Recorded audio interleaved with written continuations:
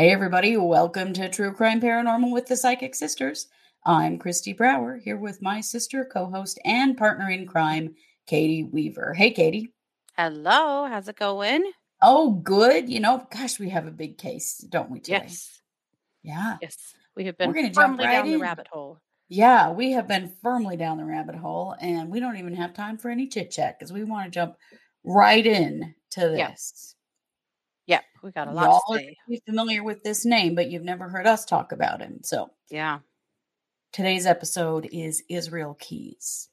yeah. Probably know who he is, but we're gonna go deep on him. Let's just say we're going deep on him today. We're Mm-hmm. gonna talk a lot about him and the things that he's done and some weird similarities he has to Ted Bundy and also to us. Yeah, Creepy. So let's get right with it. Israel yeah. Keys was born on January 7th, 1978. He was born in Cove, Utah, to a large Mormon family. Yep. WTF, my friends? Is this weird or what? I mean, how What is often do happening? we unintentionally end up talking about Mormons on this show all the time? I mean, We sometimes it's promise we're intentional. not really doing it on purpose. They I, come to us. I didn't even actually realize this until I started doing a deeper dive on Keys, and I was like, wait a minute. I didn't either. So he was the oldest of 10, correct? Yeah, he was, and his family. Oh, he was the second of 10. Well, that's Oh, right. So they didn't stay Mormons very long. From somewhere yeah. between the ages of 3 and 5, they deconverted, left the Mormon church, Mm-hmm. and joined a radical form of fundamental Christianity. And they moved to Colville, Washington.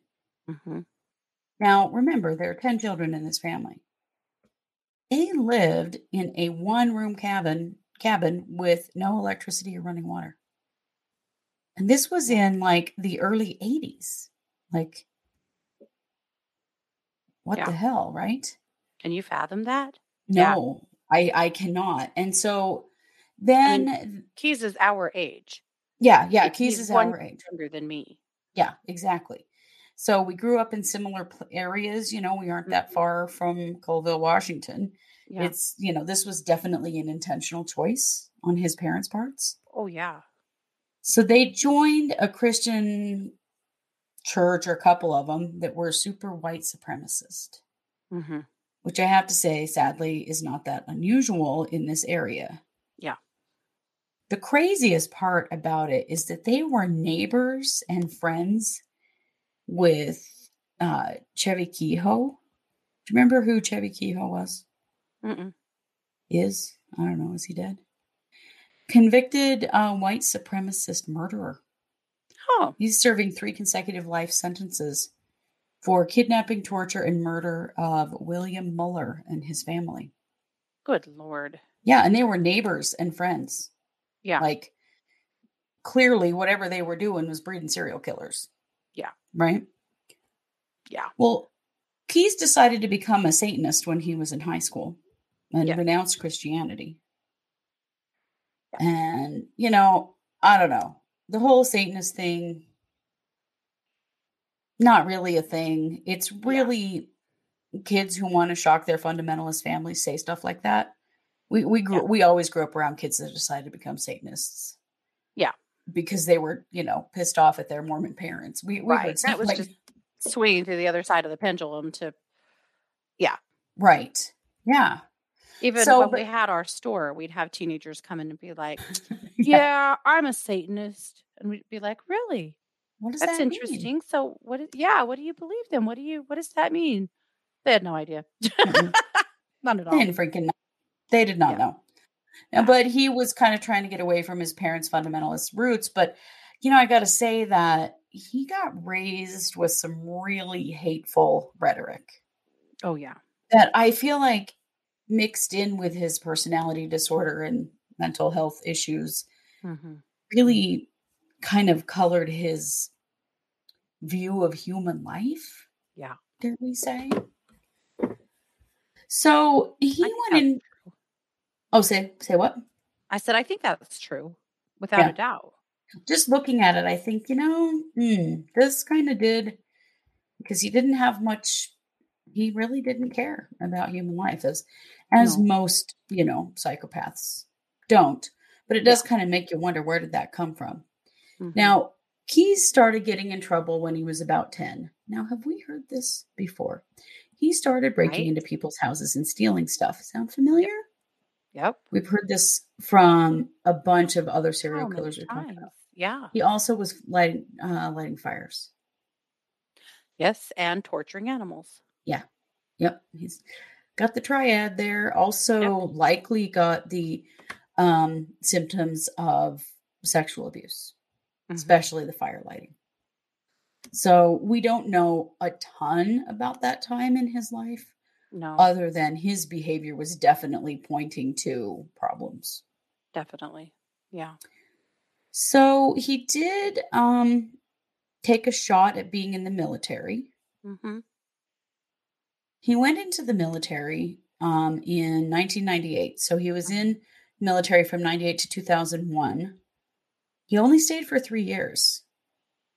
But you know what was interesting? He told when he was admitting to some of his crimes, he kind of mentioned that he didn't start killing until after he left the military. Uh-huh. I kind of feel like he knew he'd get caught when he was still in the military. Yeah. But he did serve at Fort Lewis and Fort Hood, and then he was in Egypt for a short time. Mhm. Makes me wonder if there are any unsolved murders in Egypt that I might want to, take a look at. Right. No kidding. Yeah. He did Yeah. have a real drinking problem and had a drinking. He started drinking when he was around 10. Again, like how many serial killers we should compare? They all Mhm. started all this stuff at about 10. Mhm. I know, it's pretty wild. Well, and in Yeah. fact, the only trouble he ever got in the military was a DUI. Right. Right. He was really kind of a model soldier. Mhm. So, people thought at the time. Well, and was well liked. Yeah, well liked. People didn't really expect this of him. Yeah. Didn't really see anything coming while he was in the military. Mhm. So he got out of the military, and he says he didn't start killing till after he left the military. But there is a murder in 1996 that a lot of people do attribute to him, a young girl, Right. that maybe he did it. We don't know. We'll probably never know, unfortunately. Yeah. So after the military, he moved to Alaska and opened, well, okay, not before that, he was in Washington. And he did get married and he had a daughter. Mhm. And then he left that woman Well, and because, quickly on that, Mhm. they were living on the Maka Indian reservation, Yes, that's what I was trying to remember the name of it and couldn't remember. Yeah, they were living on that Indian reservation. which I find fascinating considering his white supremacist roots. And Yes. he did really disavow his family's beliefs, it seems, and there's Hmm. really no pattern of like racism in his killing No, it's at totally all. random. However, I can't find any proof that his daughter and the mother of the daughter are actually Native American. Right. Uh, in fact, it actually looks like they are not, which Yeah. is also it's all interesting, but it's interesting to me that he lived for quite a while on a res. Yeah, he did. Very strange. Mhm. Again, maybe we ought to be looking at some cases there. Oh, yeah. Um, Oh, so then king of he, MMIW, probably. yeah, Yeah. no kidding. So then he meets a woman online in Anchorage and he takes his daughter to Anchorage and moves in with this girlfriend. Mhm. And he starts his own construction business in Alaska. And this is in 2007. So he works as a handyman and a contractor and a construction worker, which becomes very handy for him because he can just be, on a job whenever he's Mhm. out to kill someone. Right. So, one of the weird things that Keyes did is he buried these, what he called kill caches, Mhm. all over the US. Yep.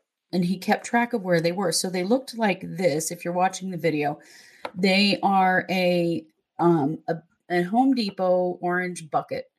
Oh, yeah, 5-gallon bucket. Yeah, 5-gallon bucket. And in the bucket is like a broken down gun and a silencer and a bunch of ammunition, basically whatever he would need to kill someone. Mhm.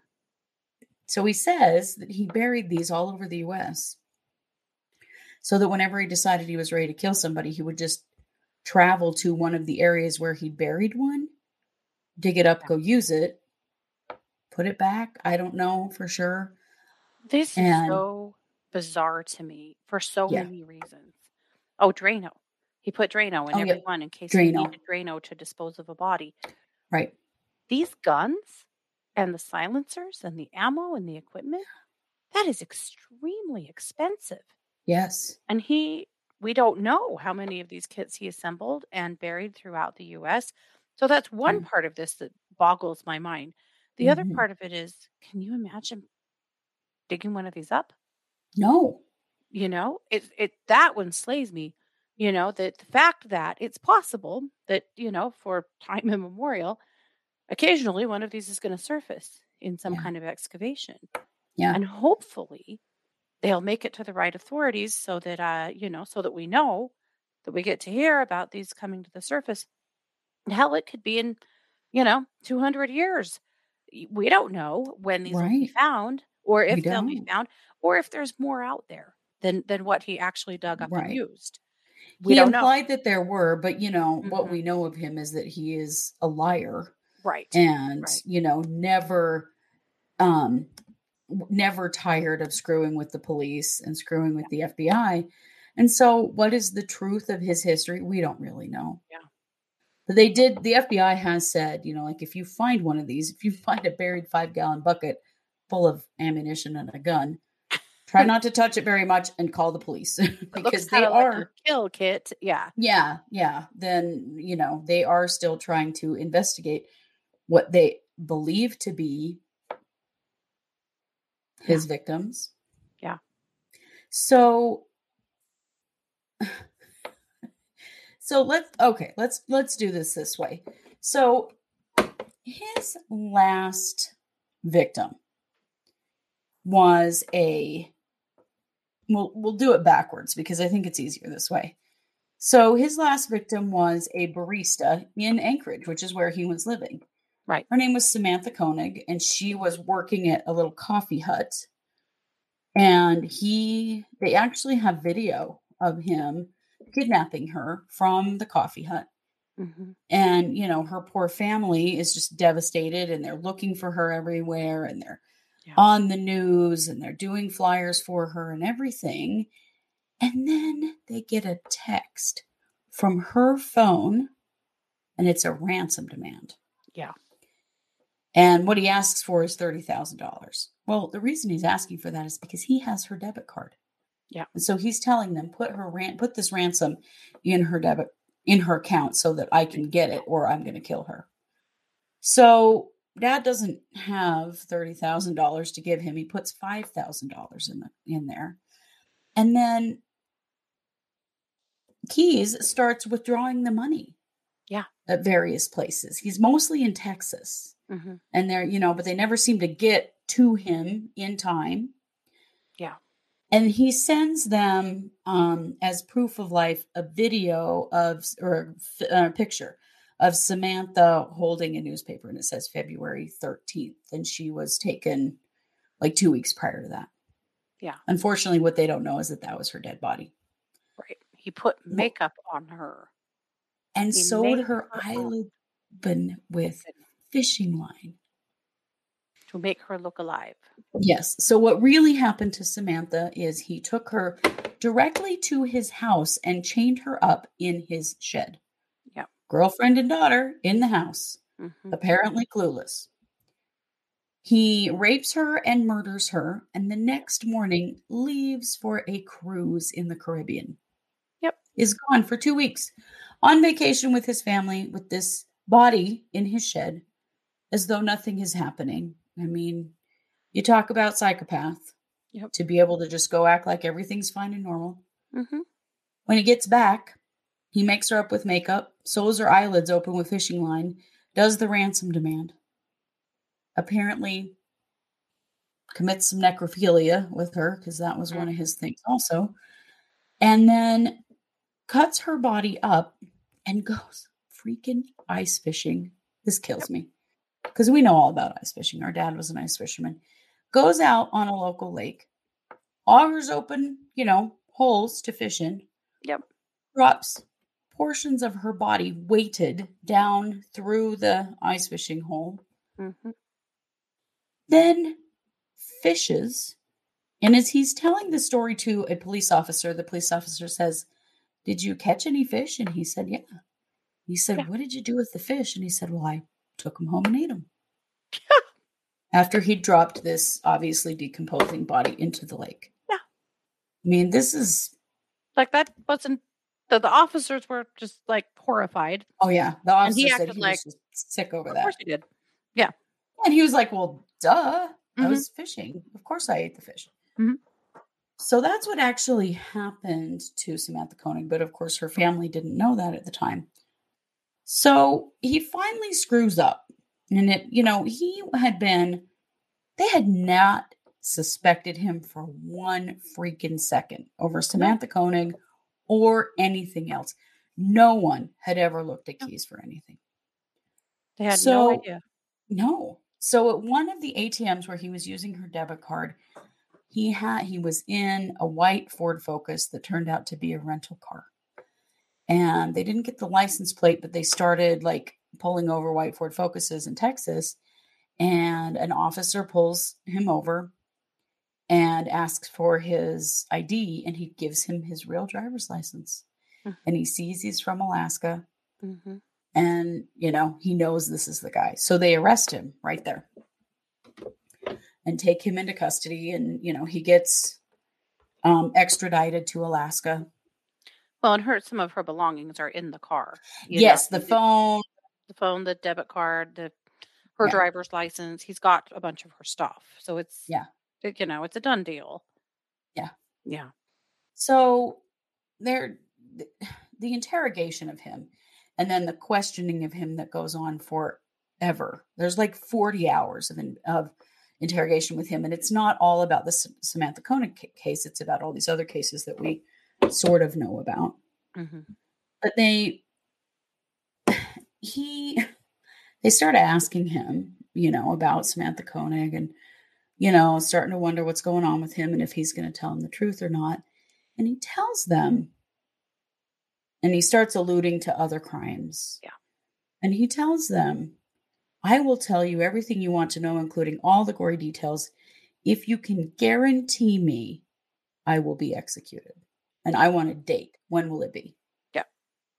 He wants And the the death police are penalty, like, and he wants it now. Yeah. "Yeah." And the police are like, "Well, I mean, that's not really up to us, like, they said, well, the more murders you tell us about, the more likely you are to get the death penalty. Like, but because they wouldn't guarantee that, he held back a lot of information. Yeah. But he did basically spill the Samantha Koenig story about everything that he had done. They went to the lake, they found her body, it was all true. But then he starts alluding to these other crimes. Yeah. And the police are like, come on, man, you got to give us something. Well, it becomes this absolutely ridiculous negotiation that Mhm. goes on for a huge amount of time, trying to get tiny little bits of information out of him. If Yeah. you listen to some of the interrogation recordings or watch the videos, it is so freaking aggravating because Mhm. the majority of it is nothing but him just pulling BS and trying to Yeah. get more of this or that or whatever. Yeah, But and kinda he, weird small talk and just yeah, yeah. like kind of trying to buddy up to the police and to the Uh-huh. FBI agents and stuff in just creepy freaking ways. And they just buy into all of it. Mhm. At one point, he was demanding an Americano from Starbucks, a Snickers bar, and this one particular brand of cigar. Yeah. And so they'd get him whatever he wanted because they Mhm. were just desperate to, like, who else did you kill? What else have you done? Because nobody ever suspected this fool of anything. And so Not at all. they're desperate to find out what else he's got. So he finally gives them a name. Well, names of a couple that he killed in Vermont. Yeah. And why can't I find that? Anyway, I'll tell you their names in just a minute. So Oh, he it's tell Bill and Lorraine Curry yes, there you go. in So 2011. in 2011, so he says that he broke into their house, he robbed them, he took them to an abandoned house of some sort. Yeah, an abandoned farmhouse that he had Yeah, chosen and had before already scoped out and was ready for. yeah, he was like staying in a hotel in this town in Vermont that he had one of these murder caches buried there. So he was just going to go find a place that was the easiest. He found a house where he decided he was going to kill a couple this time because he had absolutely no preference. It was literally just about murdering. He did not have a preference at all, which is a really weird thing for a serial killer. Right. He Um, told investigators that they basically chose him. He didn't choose mhm, them. They just emerged and that was the opportunity and he had the right. feeling and off he went. Like Samantha Koenig's coffee hut was Mhm. open late and she was there alone. Boom, there Mhm. was the opportunity. Yep. So he goes to Bill and Lorraine's house. The reason he chose their house is because he could see that it was a couple that lived there and it was Mhm. easy to get into their garage, to get into Mhm. their house. That's how he chose them. And there were no children and no pets. Yes. Yes, because he had decided he wasn't hurting children. After he had a daughter, he decided he wasn't hurting any children. Mhm. Pretty sure he And did hurt at animals. least one. Yep. And pets make it more likely for you to get caught. So he didn't want any dogs, Right. didn't want any kids. Yep. Yeah, that's right. So he sneaks into their house. He kidnaps them, basically, takes them to this old farmhouse that he's already prepared for them. Mhm. He ties up Bill and then he has Lorraine upstairs, and I think he was going to rape her. Well, Mhm. Bill gets loose, and so he has to kill Bill. So he shoots him a bunch of times, and then he kills Lorraine, Mhm. and he just leaves their bodies in this farmhouse. Mhm. So this is in 2011, Mhm. right? So it's been about a year since he Yeah. did that. When he's talking with the police and the FBI get involved because this is in another state, and so he tells them where the house is. Well, in the meantime, the house has been Yeah. torn down and hauled off to a landfill, apparently Yeah. with no one even knowing there were bodies inside. So this huge hunt, it took a hunt. They searched for 112 days. This huge group of people were searching this landfill for these bodies. They never found them. Yeah. So I have a little clip for you that I want you to hear. This is him. He's talking with some FBI agents, and they're negotiating again, trying to get more information from him. And he's asking about if they've found Bill and Lorraine's bodies in the landfill. And I want you to listen. It's a little hard to hear and understand, so turn everything up. I want you to really pay attention when he starts to say, I almost feel guilty. We went to Radiation, we got New York, and then that immediately generated this letter of intent. So, but in order to kind of keep, I think, Vermont on board, it certainly would be nice to kind of say, all right, based upon your letter, we also got X, the name of a victim, the location of a body. And, we already have their assurance about the Courier matter. You don't have to worry about what's happening with that, because that's all tied up in this, and we could do the same thing with the New York paper. Right. Where are they at with did they find the bodies yet? Or? I think it's a football field with the stuff they're going through. They're making progress, but it's just It could still be like a couple weeks or something. yeah, it definitely. They're not going to stop. This is Tenacious. one of the best analogies I've heard for it is it's more like an archaeological dig. They was just going through and kind of tossing things Right. until you find what you think you're looking for. Yeah, that's a lot of trouble to go through. I almost feel guilty. Costing the taxpayers a lot of money to find those. But I just kept my mouth shut. But that's how committed the FBI No, I is. understand. They, It just well, won't it be sounds like they've got it. They've got the area. They just got to find it now. Okay, so I almost feel guilty costing the taxpayers a lot of money. If only I just kept my mouth shut. Yeah. Not guilty that he murdered them and left their bodies there. No. This is the kind of sociopath this dude is. Mm-hmm. And I felt like this was a good example. There are hours and hours and hours you can go listen to him if you can stand the terrible audio of all of the, interviews with him. But that really struck me. I almost feel guilty. Yep. Because I'm costing the taxpayers a lot of money. Maybe I should have just kept my mouth shut. I mean, can you get sicker than that? Yeah. This dude. And what they were trying to do. So they'd made an agreement with Vermont. And this was all the stuff that he was trying. He decided he wanted to keep this all out of the press, that he didn't want everybody to know about it. And he was just making shit up, I think. Yeah. And so they'd gotten this letter from Vermont about an agreement that they were making about these murders. And he had alluded to killing someone in New York, and they were trying desperately to get a name from him about who that was, something. Mm-hmm. Because all he said is he killed someone in New York. He didn't give a name, a gender, a location, nothing. No. He gave very little away. And he was just playing with the police, and he was just playing with everyone. And so they were just desperately trying to get him to admit, like, who else did you kill? Where are these bodies? Like, what is the situation? So much attention. He was. All of these men that were kind of buying into his bullshit and kind of pretending to be his friend. And he was just eating up every second of it. Yeah. To watch the interrogations, it's horrifying because they're friends with him. They're joking with him. He's laughing. And the FBI agents and the police talked about how horrifying and hard that was for them. But they knew that if they didn't play his game, he would not tell them. And that's what they were looking for, is they just wanted some answers. They just wanted some closure for families. Yeah.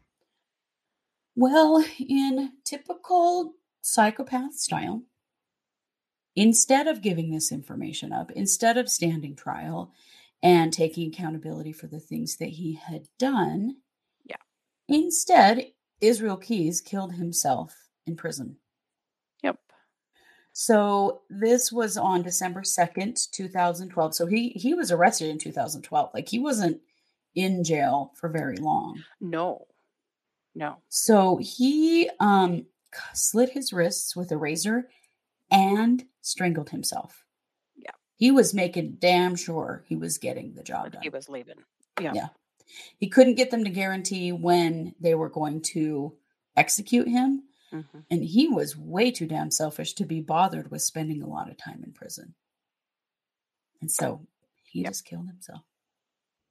He didn't care. He didn't believe anything. He didn't have any beliefs about, like an afterlife or what happens after you die or anything like that. He believed it was that he was an atheist, and it was all done when you were done. Yep. So he did leave a suicide note, if you can call it that. Mm-hmm. I'm going to read it for you because it's incredibly hard to read this. And someone very kindly, I will give them credit. It is the murder.com website, and they have the suicide note. So I'm going to read it to you. Murder.com. Sounds like my kind of website, to be perfectly honest. What should we name the website? I just think a lot of murder. Murder. Murder. Seems kind of familiar, frankly. Okay, so I'm going to read you this because, So the police were really hoping, like, oh, he left a suicide note. Maybe he, gave us some clues or, left a confession. Oh, no. He was way too important for that. Mm-hmm. Here's what it says. Where will you go, you clever little worm, if you bleed your host dry? Back in your ride, the night is still young. Streetlights push back and black in neat rows. Off to the right, a graveyard appears, lines of stones, bodies molder below. Turn away, quick, bob your head to the seat, as straight through the stop sign you roll. Loaded truck with lights off slams into your broadside, your flesh smashed as metal explodes. You may have been free, you loved living your life. Fate had its own scheme. Crushed like a bug, you still die. Soon now you'll join those ranks of dead, or your ashes the wind will soon blow. Family and friends will shed a few tears. Pretend it's off to heaven you go, but the reality is you were just bones and meat. And with your brain died, also your soul. Send the dying to wait for their death in the comfort of retirement homes. Quietly, quickly say, it's for the best. It's best for you, so their fate you'll not know. Turn a blind eye back to the screen. Soak in your reality shows. Stand in front of your mirror and you preen in a plastic castle you call home. Land of the free, land of the lie, land of scheme, Americanize. Consume what you don't need, stars you idolize. Pursue what you admit is a dream, then it's American die. Get in your big car so you can go to work fast on roads made of dinosaur bones. Punch in on the clock and sit on your ass, playing stupid ass games on your phone. Paper on your wall says you got smarts. The test that you took told you so, but you would still crawl like the vermin you are once your precious power grid's blown. Land of the free, land of the lie, land of the scheme, Americanize. Now that I have you held tight, I will tell you a story. Speak soft in your ear so you know that it's true. You're my love at first sight, and though you're scared to be near me, my words penetrate your thoughts now in an intimate prelude. I looked in your eyes, they were so dark, warm, and trusting, as though you had not a worry or care. The more guileless the game, the better potential to fill up those souls with your fear. Your face framed in dark curls like a portrait. The sun shone through highlights of red. What color, I wonder, and how straight will it turn, plastered back with the sweat of your blood? Your wet lips were a promise of a secret, unspoken, nervous laugh as it burst like a pulse of blood from your throat. There will be no more laughter here. I feel your body tense up, my hand now on your shoulder. Your eyes, forget the lady called luck. She does not abide near me, for her powers don't extend to those who are dead. Something unintelligible. Would that I could keep you, let you be the master of your own fate, knowing full well what's at stake. My pretty captive butterfly, colorful wings my hand smears. I somehow repaint them with punishment and tears. Violent metamorphosis, emerge my dark moth princess. I would come often and worship on the altar of your flesh. You shudder with revulsion and shrink far from me. I'll have you tied down and begging to become my Stockholm sweetie. Okay, talk is over. Words are placid and weak. Back it with action or all comes off cheap.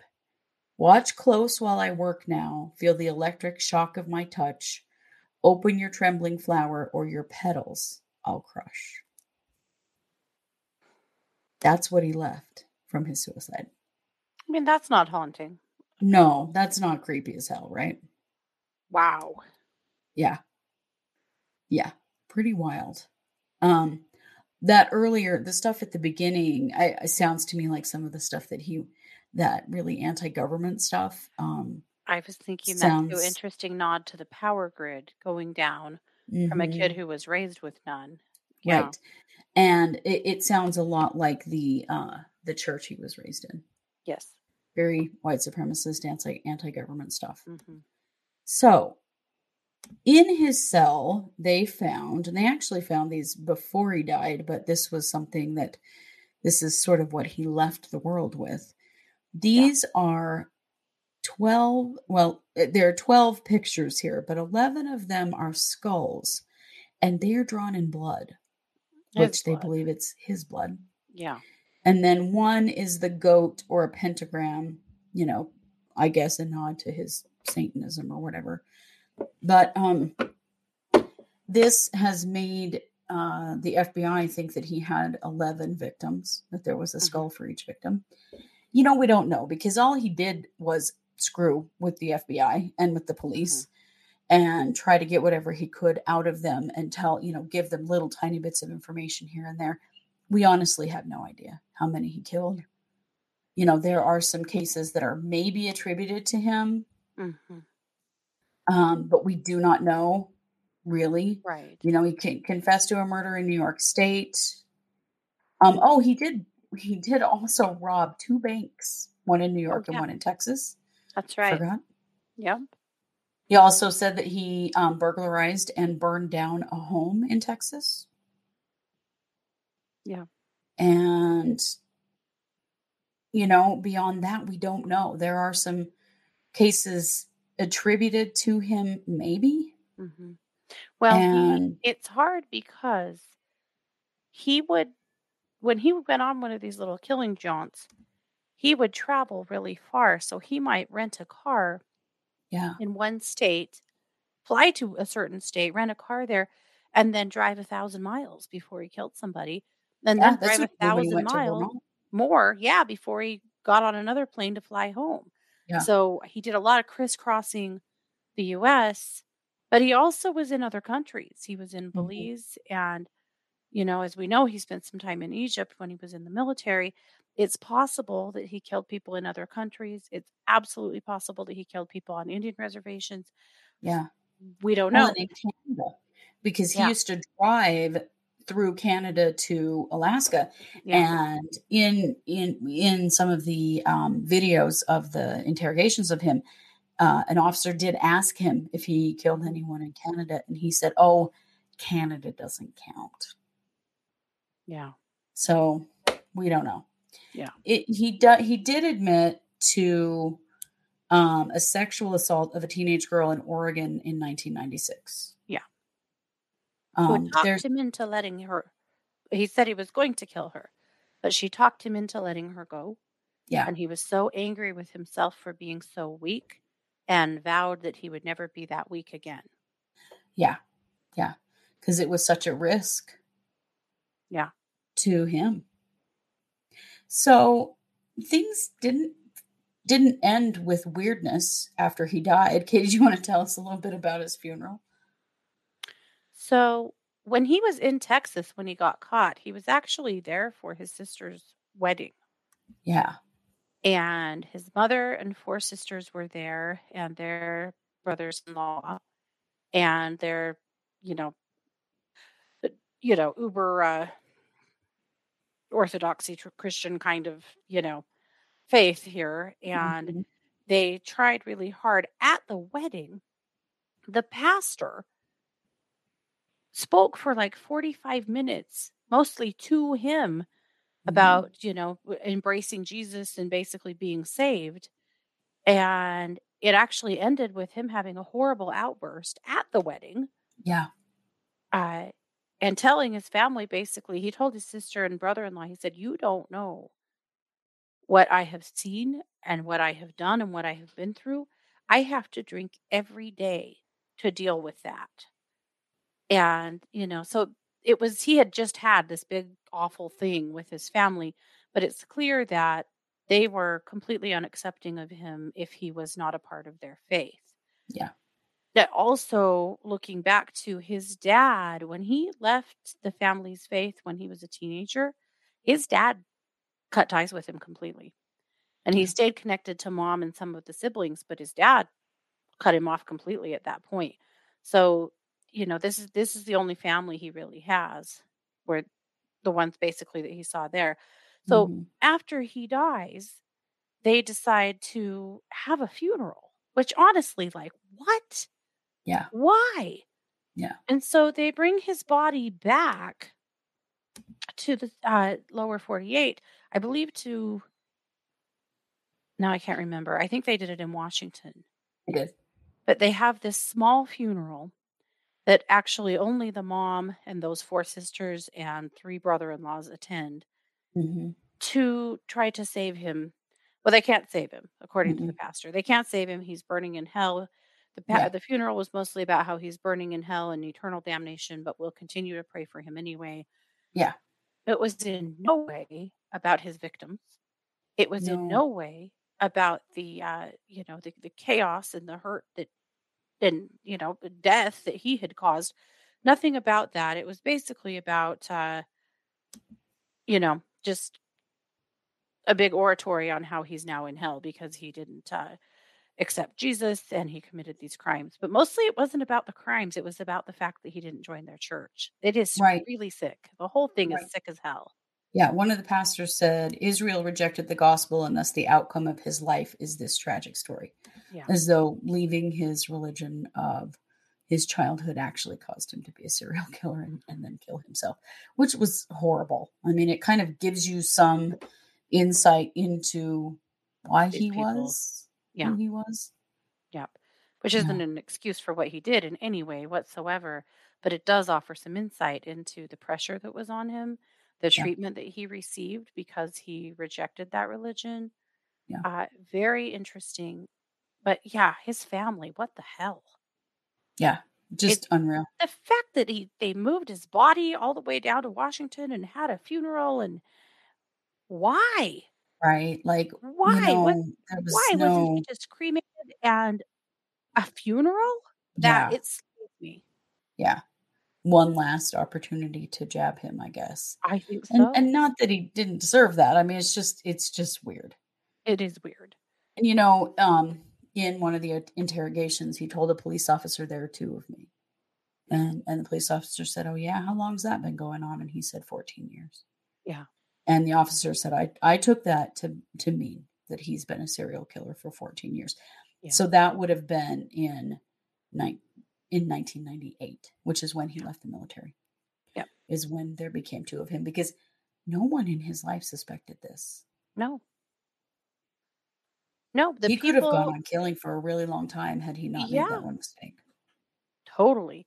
The people in a your cat startled me so bad. Oh, I'm sorry. Yes, she's standing behind me if you're watching the video. If you're not, Katie It's just got Israel her keys. heart stopped. Oh my god.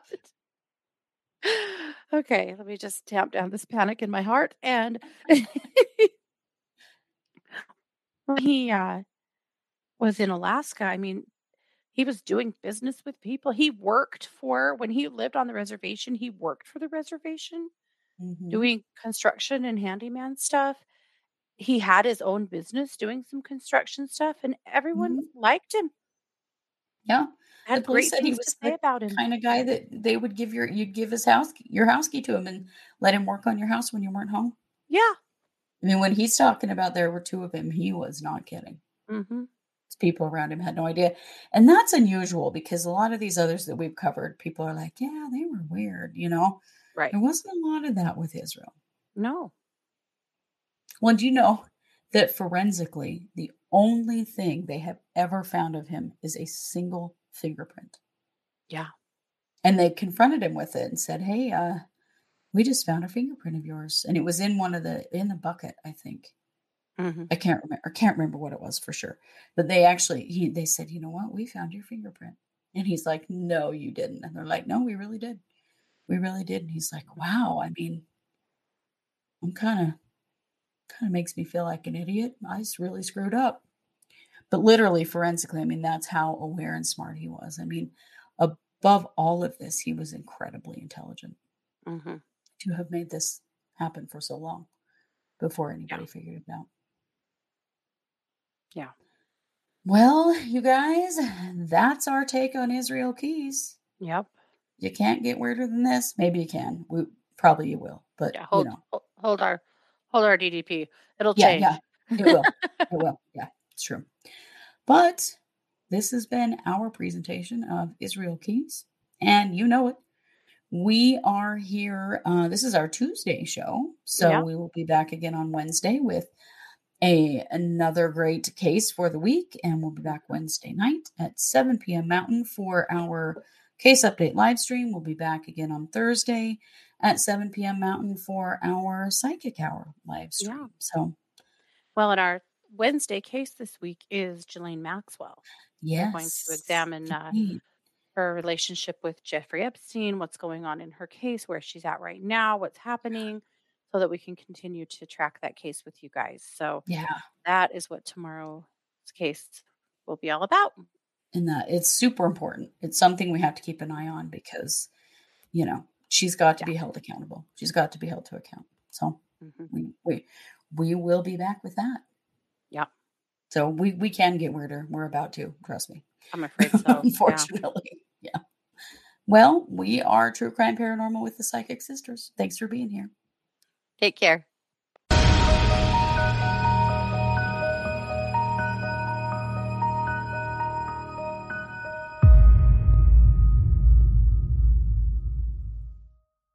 If you're enjoying this podcast, don't forget to like and subscribe on your favorite podcast platform. If you're watching us on YouTube, you can always like and subscribe there as well. We also love comments and reviews. True Crime Paranormal is hosted by Katie Weaver and Kristi Brower and produced by Kristi Brower. True Crime Paranormal is a Short Girl Productions podcast.